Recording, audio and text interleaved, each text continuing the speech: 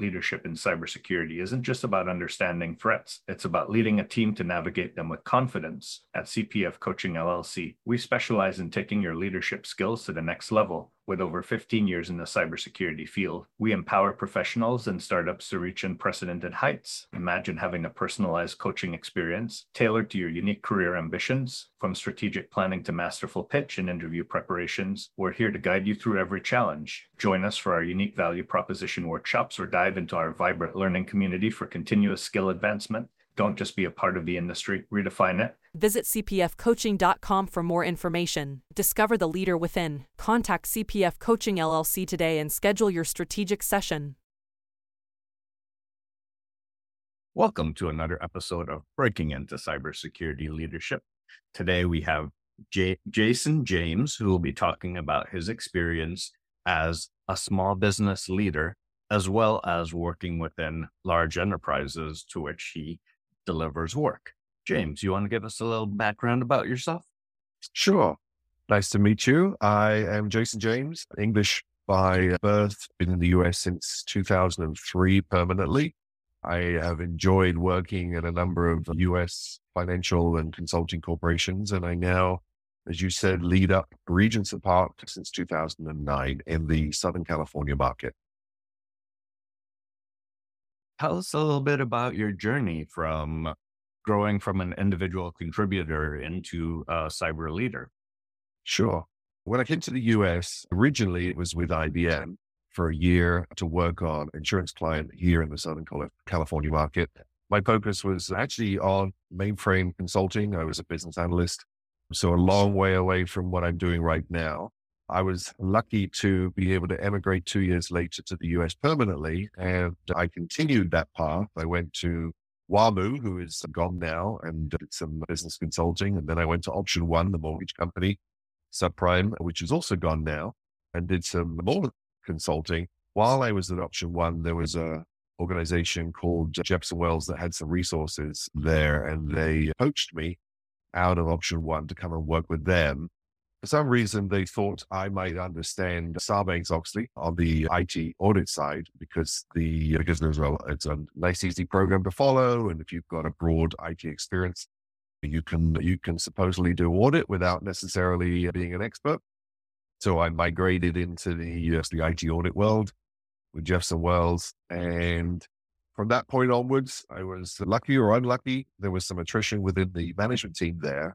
And I got promoted a couple of times, and within sort of 6 to 8 months, I found myself as the director running the technology risk management practice with a requirement of selling and delivering $12 million worth of consulting every year, and had a whole team of cyber and PCI and audit resources working for me, and a client base probably from LA to San Diego. So a pretty decent geography, which allowed me to build up a lot of good relationships and get to meet people later on in my career like yourself. I'll definitely be diving into some of those. Sounds like you really escalated quickly in your leadership journey because you had the skills and competencies to be a great cyber leader. What would you say some of those critical skills are? So interestingly, we have highly technical people, and I've had the opportunity to work with some incredible people who can hack your network and talk about the design of your layer 3 network, who can drill down into configuration settings and vulnerability management, set up your log management. And those individuals, basically the backbone of cybersecurity.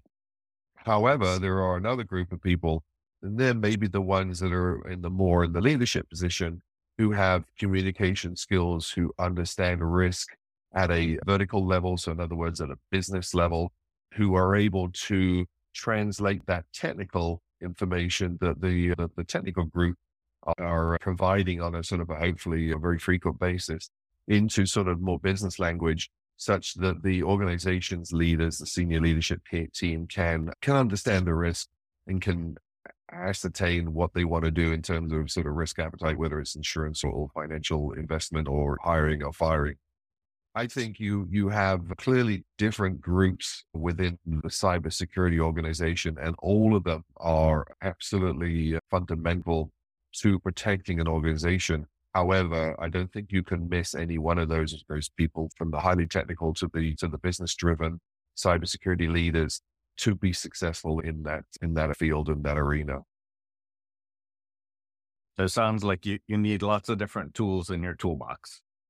Absolutely. For me, I always joke, I'm 6'7" and I have an English accent. And I think a lot of people don't look past that. I've been very lucky there was that statistic that said, if you're tall, you interview well. And then the English accent, I think, convinces a lot of people that what I'm saying is true, even if it isn't necessarily on point. But in terms of actually, to answer your original question, I think one of the most important skills is that communication skill. When you come from a consulting background and you're meeting a new client on a regular basis, so you're not dealing with the same people year on, year off. When you're meeting a new client, that first communication, they're going to judge you, and they're going to judge your appearance, and your communication is actually going to dictate what they think about you from a technical point of view as well. They're going to make assumptions. They're going to make judgment calls. And a lot of that will reflect on your capabilities. If they don't truly believe what you're saying is true, and if they question your opinions, even if factually they're perfect or spot on, that will have a very negative impact on your availability or your ability to convince people to do things. And in the consulting world, a lot of what we're doing is assessing, writing a report, and then making recommendations. And it's the same within the sort of the full-time world. You're doing activities and you're passing that information post-activity up to management and saying, hey, I recommend you do something. If there isn't that trust, if there isn't that reliance on what you're saying, it's going to deplete the effectiveness of your ask, of your request. Okay. So you mentioned communication as being one of those critical skills. How do you rate your comfort level with communication on a scale of 1 to 5, and why? So for me personally, I think I've got pretty good. When I was at IBM, IBM would have been, although I was a full-time employee, I think it would be considered my first consulting engagement. Prior to that, I worked at Safeway and other organizations where I was more internal IT as a programmer. And the only people I was communicating with were the business analysts on a daily basis. But when I went to IBM, because we had multiple clients, I started to communicate directly with clients, and I was given the opportunity to be a technical resource that worked with the sales team to as a technical sales lead, as well as my day-to-day job as a business analyst. And they also asked me to train individuals on communication skills. And we would have I think we would probably have a 1-day or a 2-day training program. And within the first hour, I'd have everyone stand up and say, okay, just give me a 5-minute presentation on any topic that is not work related. So it has to be something personal.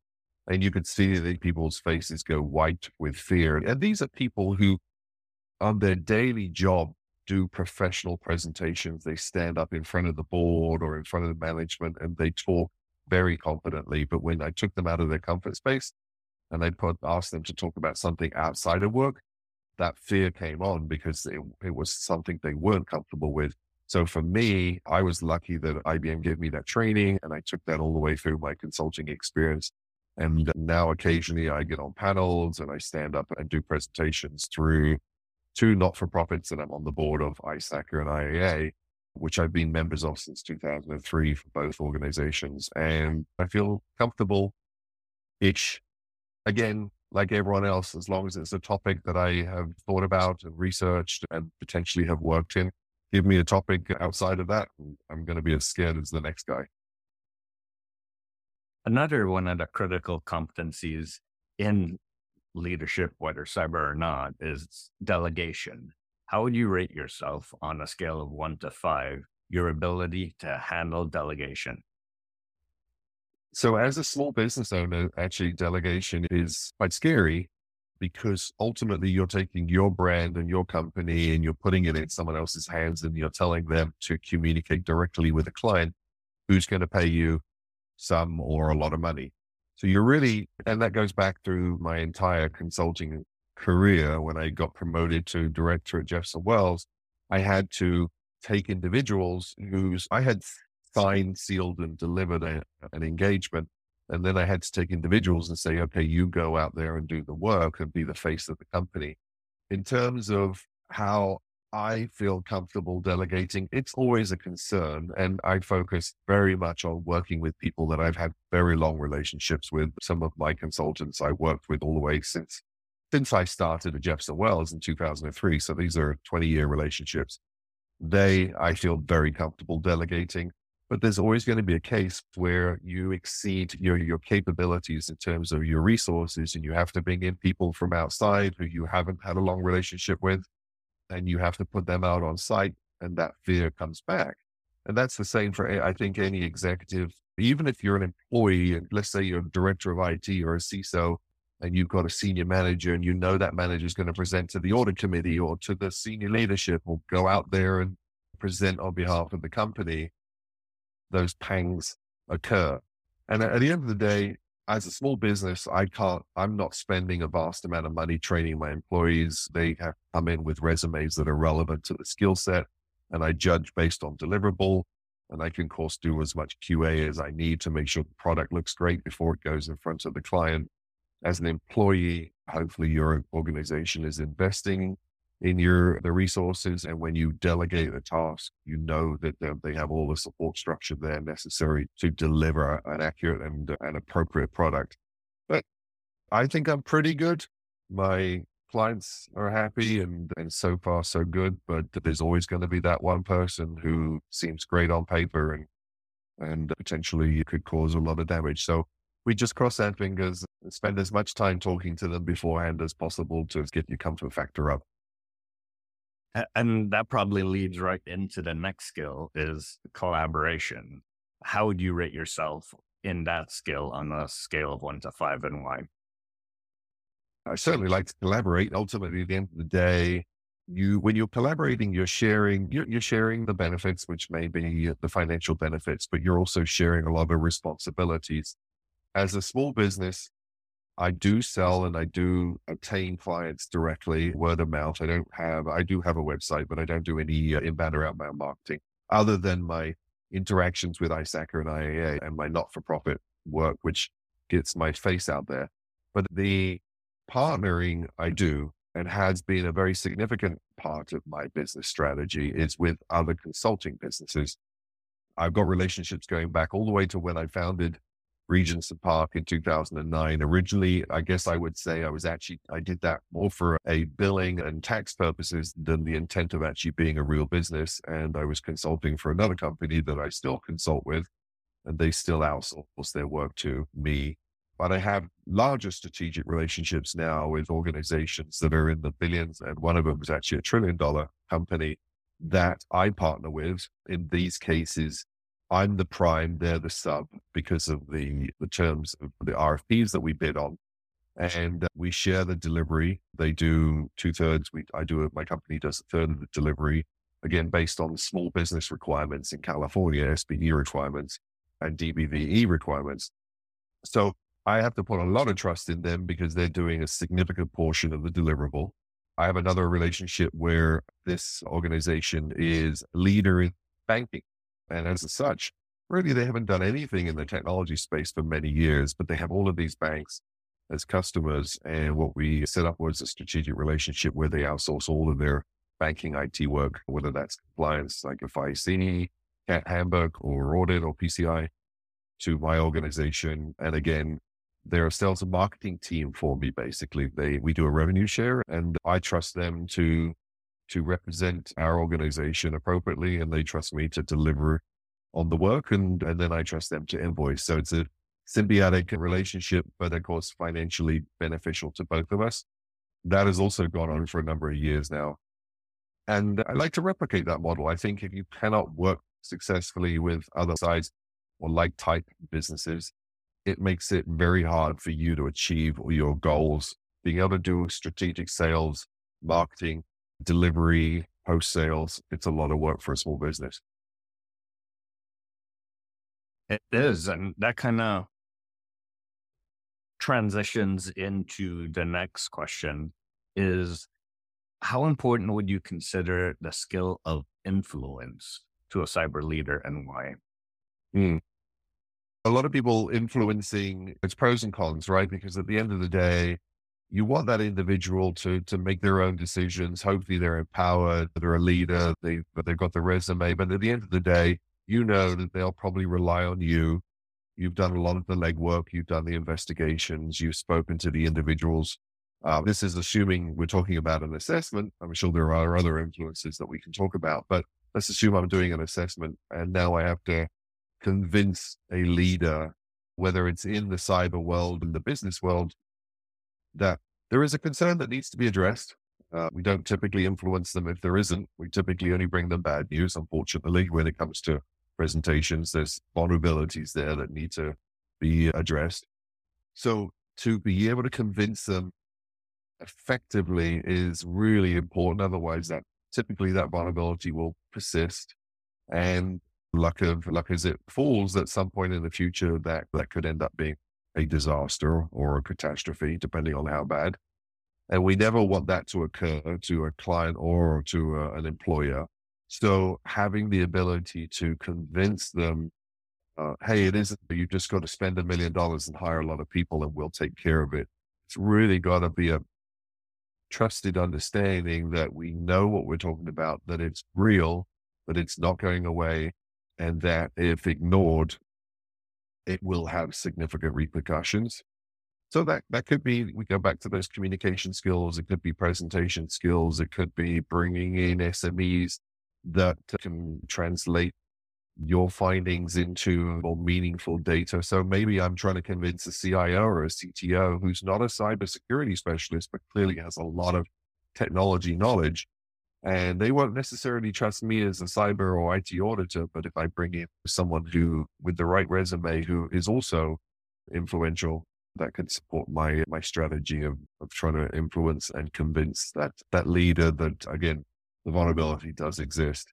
And then there could be sales. Okay, so I'm just a sales guy, and why should I trust you? You just want me to write a big fat check for you. One of the ways that I've tried to influence people and actually earn trust is through my not-for-profit involvement. So I do presentations. I never use my logo.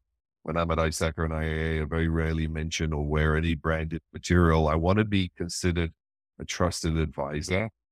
And I never try to sell anyone on any idea after discussing whatever their concerns are. It's more along the lines of, I can talk to Jason about my issues and he'll give me a candid response without trying to sell a service. That also is quite influential because, again, they're like going to your doctor. You're not being upsold or sold. You're just getting a candid response to a concern, and then you can take it back to your leaders and convey the information you've learned. And that's a big reason why I'm a massive fan of these not-for-profits and others that we are members of, is that people can share and influence without the pressure of sales that obviously a lot of people feel when asking their existing service providers. But yeah, ultimately, if you're effective over your career and people respect you, I think they'll allow you to influence them.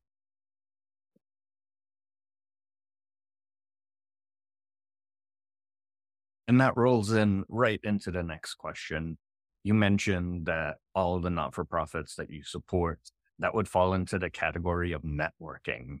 How important is networking as a skill for a cybersecurity leader, and why? So originally I networked, I was at Jefferson Wells, and the leadership team said, okay, your customers are in these two not-for-profit groups. You're selling a lot of Sarbanes-Oxley, and this is where your customers are going. So join and schmooze and find out what's going on. And hopefully that will generate revenue. And hands up, that's what I did. But I realized very quickly that the people going there were truly after the CPE, this continuous professional education. These are people that are committed to their professions and their organizations, and they really want to learn. And this is, and a majority of the people that go there, although it's not necessarily a good thing, are mature professionals. So people who have already been in their career for a number of years, so they've moved out of education. They don't have another education source, and they want to keep learning. They want to get certification such as the CISA and the CISP and CI and certifications. to continue to build up their resume and to allow them to move up in the ranks of their organization. And then there's another sort of group of CPE. There's the leadership conferences, the CISO roundtables, the places that people can go and effectively communicate in a safe environment. Again, no sales, no pitches of products, exchange of ideas. So while you're not being educated directly from a textbook, from a COVID framework, or from HIPAA or PCI or whatever it may be in the technology space, you're exchanging ideas. I'm a member of several of those, a CISO roundtable here in Orange County, where we talk about products and risks and deployment issues, and we recommend individuals to each other. Again, in a very safe space where no one from a sales and marketing point of view is allowed in. So I think they're fundamental, something that I was never part of when I was in the UK. No one ever promoted it to me, although I know those organizations are in the UK.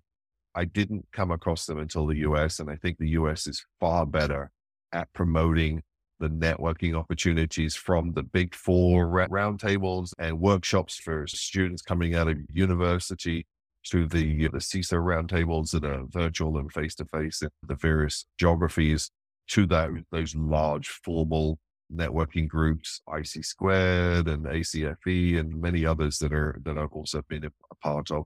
And they hold fundamental conferences that provide not only those CPAs necessary to maintain your certification, but a broad spectrum of really valuable, high quality training. And I don't think you should consider your career successful until you're actually presenting. And I say this from a personal point of view, actually presenting at some of those conferences, being a member of those leading those boards, or some sort of active participant, because then you're really paying forward what you've learned in your career, making sure that there's success for those coming up right behind you.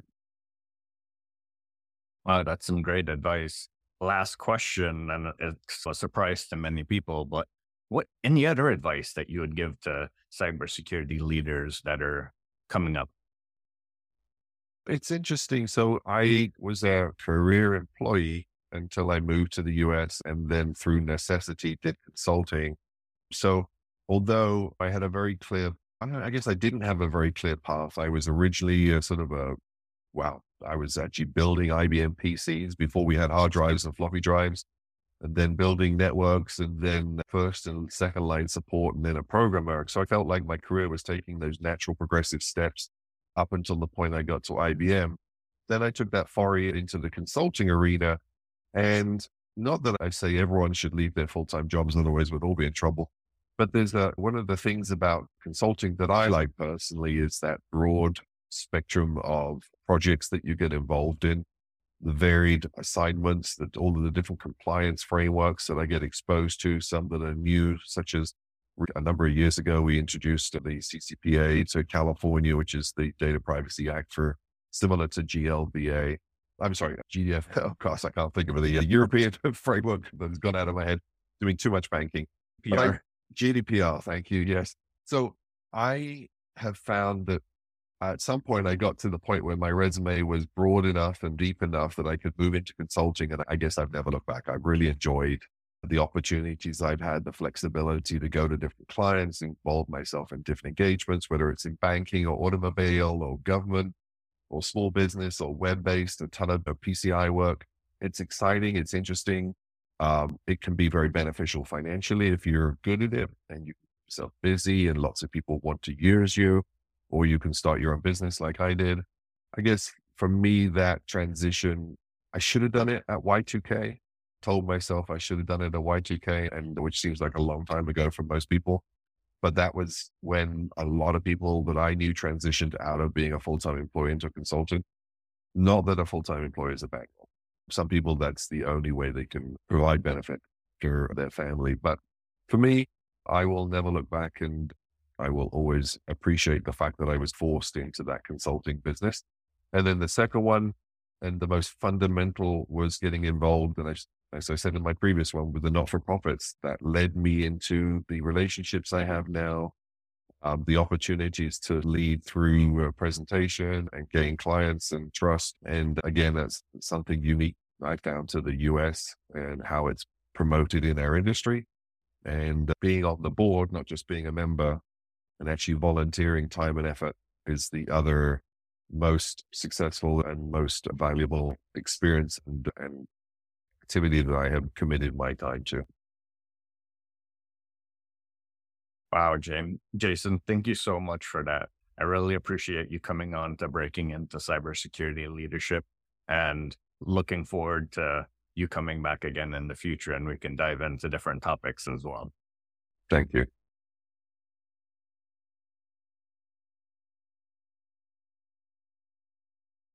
In the rapidly evolving world of cybersecurity, your business needs a guide that's as dynamic as the threats you face. CPF Coaching LLC delivers unparalleled expertise to elevate your cybersecurity startup or business with a decade and a half of specialized experience. We're not just advisors, we're your strategic partners in growth and risk mitigation. Our tailored advisory services range from immediate hourly guidance to comprehensive 3 or 6 month packages, all supported with encrypted messaging for real-time assistance. For more information, cpfcoaching.com is your destination. Forge a path to success and distinction in the cybersecurity landscape. Connect with CPF Coaching LLC today and secure your business's future.